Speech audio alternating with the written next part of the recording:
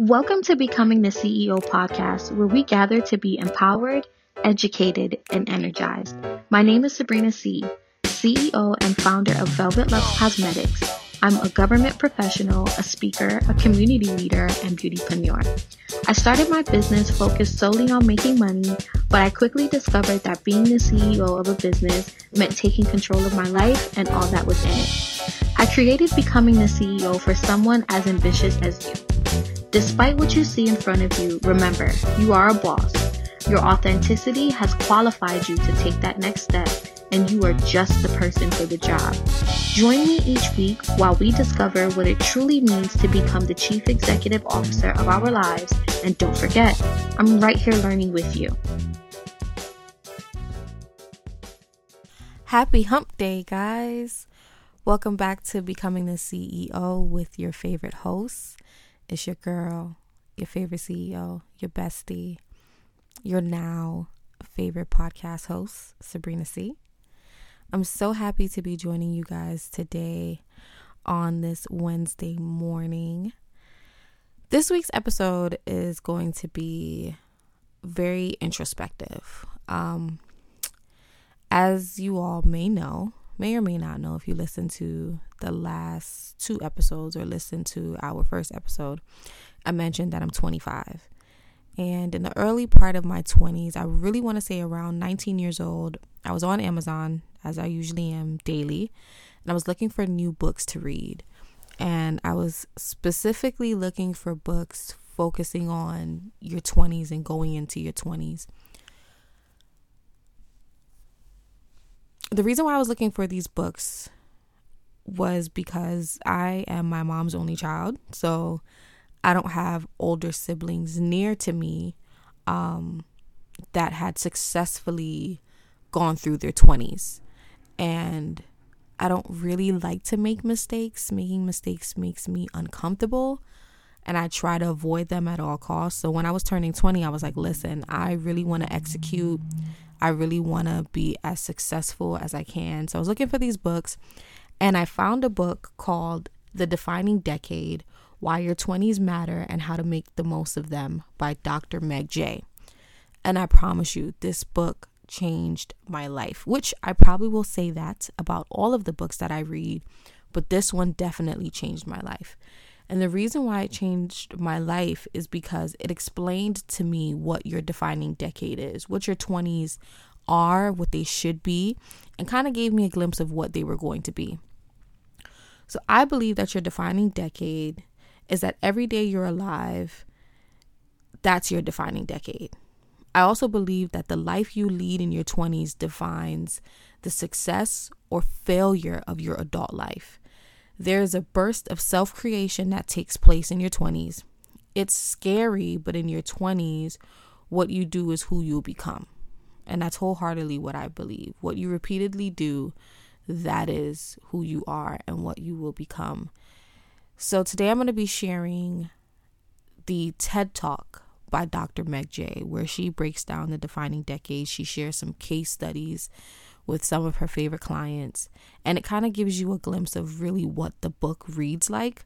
But I would encourage you all, if you're 19 turning 20, 20, 21, 22, 23, 25, even 29 turning 30, I really feel like you should pick up this book and give it a good read. So I hope you enjoy this TED Talk, and I'll catch you back once it's done.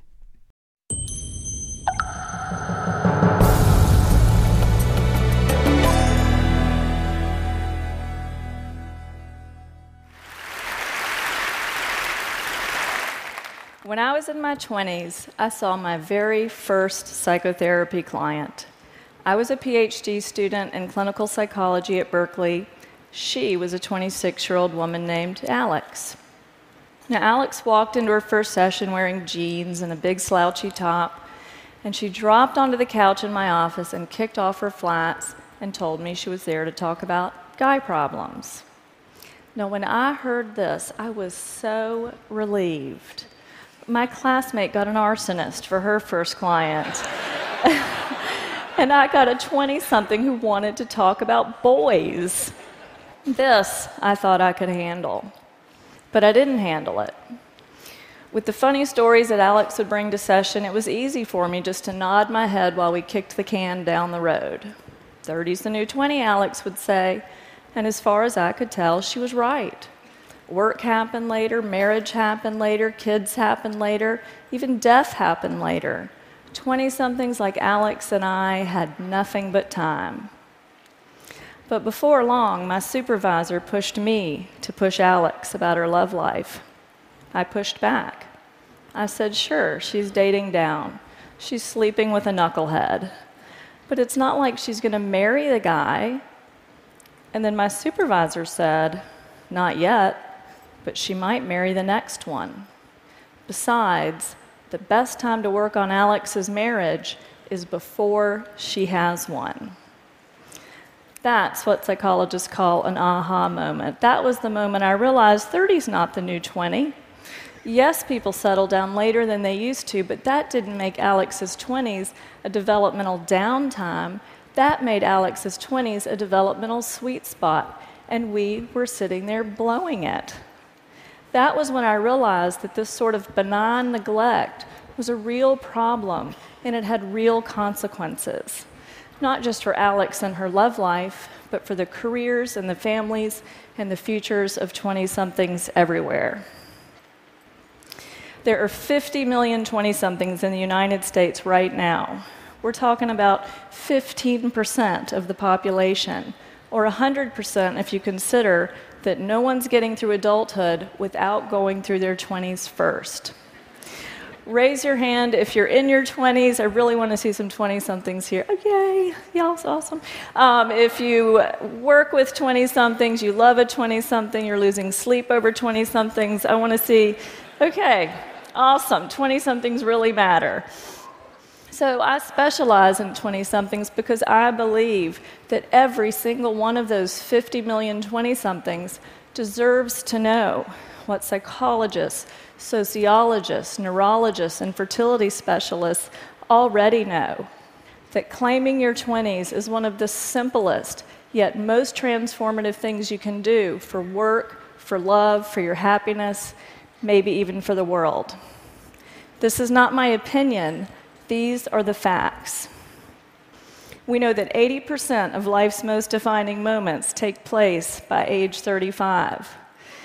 That means that 8 out of 10 of the decisions and experiences and aha moments that make your life what it is will have happened by your mid-30s. People who are over 40, don't panic. This crowd is going to be fine, I think.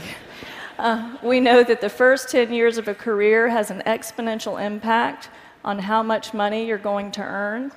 We know that more than half of Americans are married or are living with or dating their future partner by 30. We know that the brain caps off its second and last growth spurt in your 20s as it rewires itself for adulthood, which means that whatever it is you want to change about yourself, now is the time to change it. We know that personality changes more during your 20s than at any other time in life, and we know that female fertility peaks at age 28, and things get tricky after age 35. So your 20s are the time to educate yourself about your body and your options.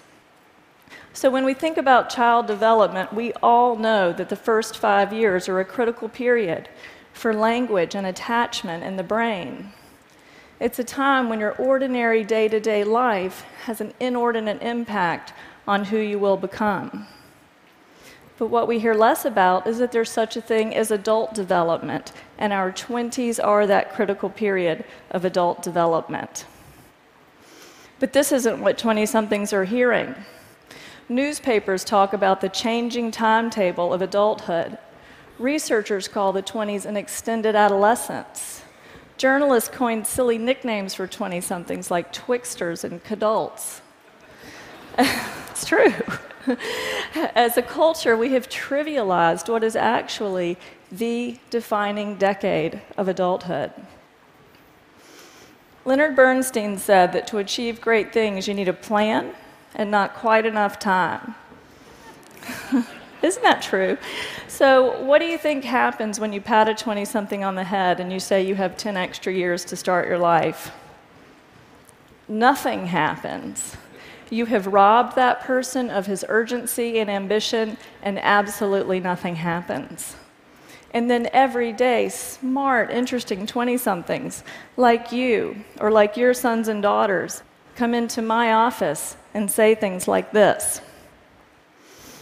I know my boyfriend's no good for me, but this relationship doesn't count. I'm just killing time. Or they say, everybody says as long as I get started on a career by the time I'm 30, I'll be fine.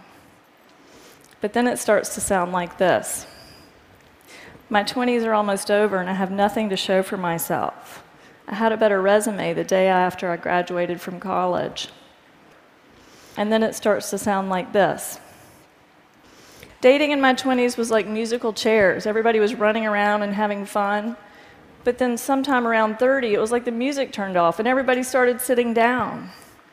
I didn't want to be the only one left standing up, so sometimes I think I married my husband because he was the closest chair to me at 30. Where are the 20-somethings here? Do not do that. Okay, now that sounds a little flip, but make no mistake, the stakes are very high. When a lot has been pushed to your 30s, there is enormous 30-something pressure to jumpstart a career, pick a city, partner up, and have 2 or 3 kids in a much shorter period of time. Many of these things are incompatible, and as research is just starting to show, simply harder and more stressful to do all at once in our 30s. The post-millennial midlife crisis isn't buying a red sports car.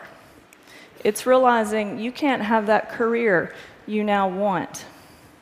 It's realizing you can't have that child you now want, or you can't give your child a sibling. Too many 30-somethings and 40-somethings look at themselves and at me sitting across the room and say about their 20s, what was I doing? What was I thinking? I want to change what 20-somethings are doing and thinking. Here's a story about how that can go. It's a story about a woman named Emma.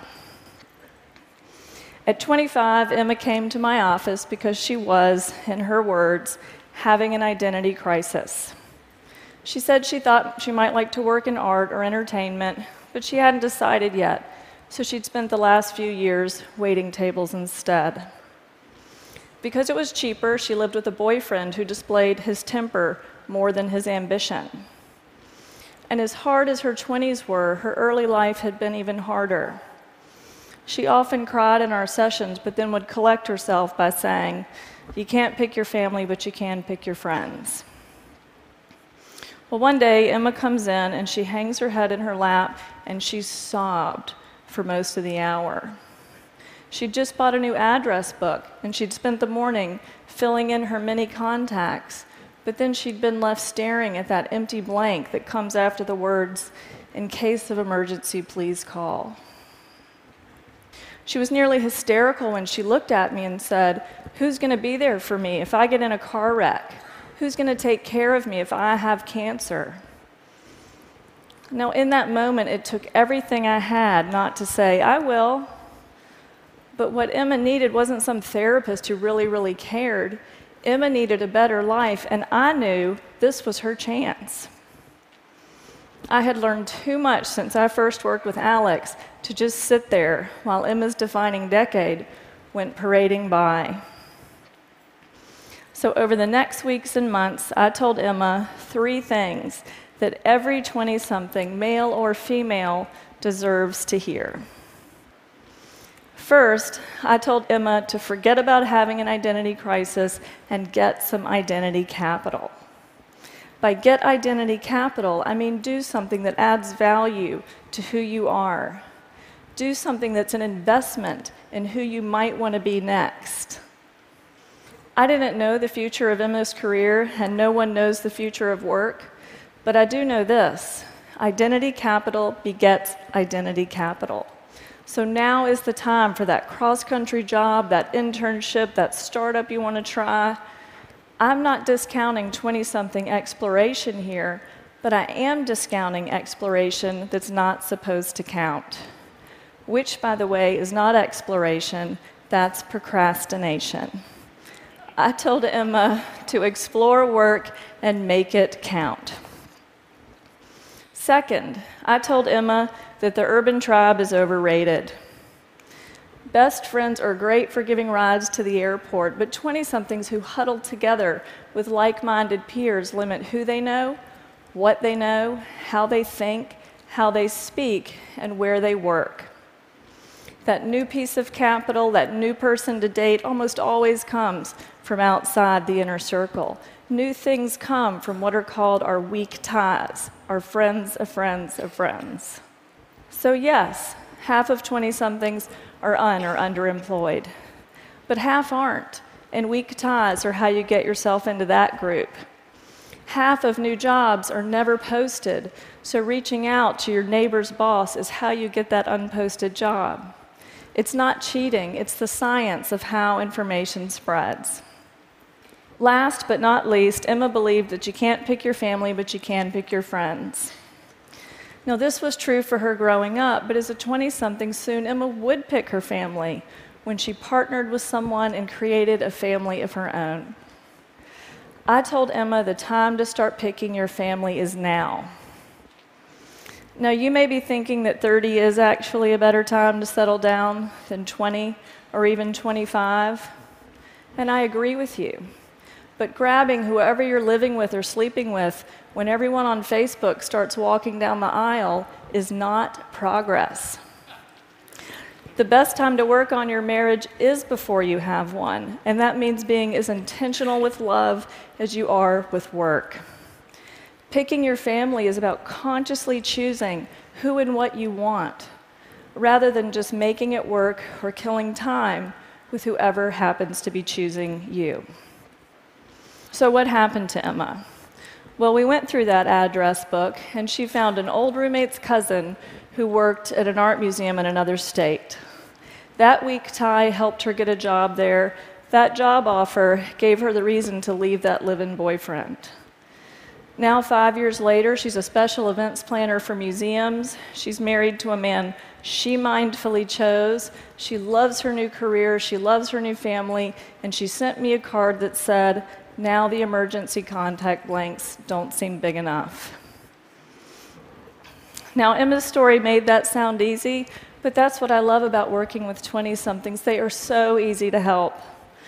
20-somethings are like airplanes just leaving LAX, bound for somewhere west.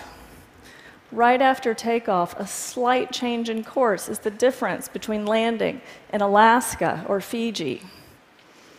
Likewise, at 21 or 25 or even 29, one good conversation, one good break, one good TED Talk can have an enormous effect across years and even generations to come.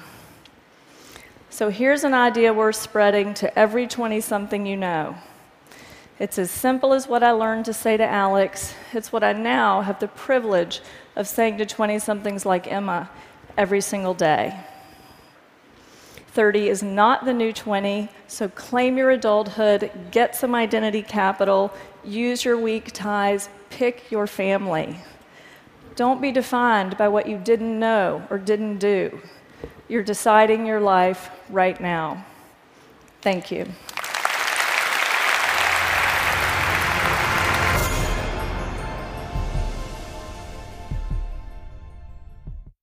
I hope you all get a glimpse of why I think that Dr. Meg Jay is so brilliant and why I wholeheartedly believe in the words that she penned in the book Defining Decade, Why Your 20s Matter and How to Make the Most of Them.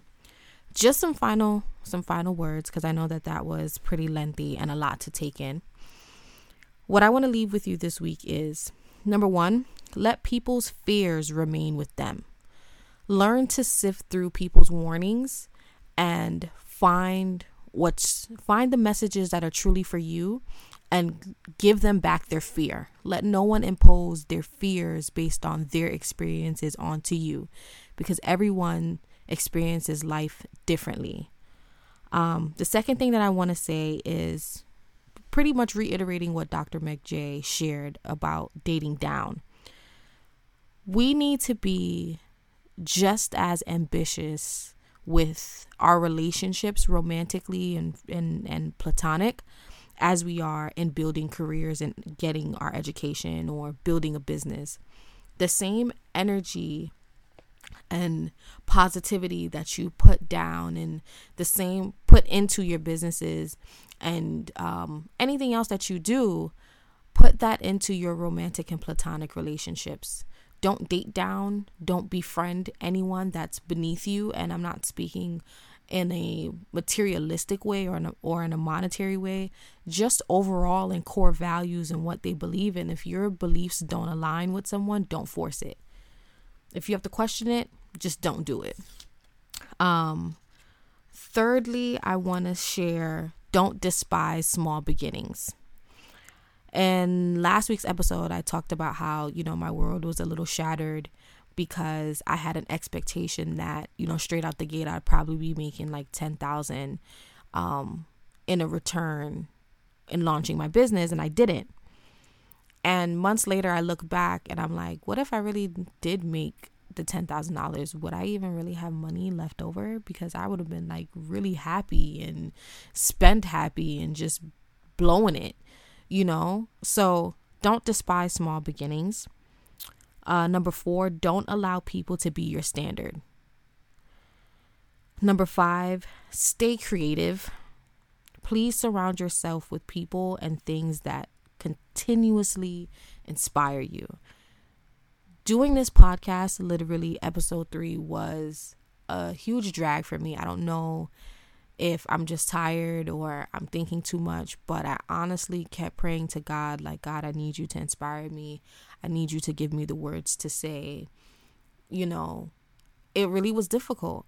And I guess I can call myself a creative now, but as a creative and a business owner, and just even in my 9 to 5, there's a level of creativity and instinct that I need to successfully get my tasks done. And if I'm not constantly pouring into myself with TED Talks such as Dr. Meg Jay's or the book or the books that I read, poems that I read, whatever, if I'm not constantly feeding myself on those things, then I'm not going to be able to give of myself in a creative way. So stay inspired, stay surrounded by creativity and creative people. And lastly, pray about it and do it. Whatever it is, pray about it and do it. Always execute. Don't just be a dreamer. Visionaries are not visionaries because they have visions. They're visionaries because they have visions and also execute what they visualize. So pray about it and do it.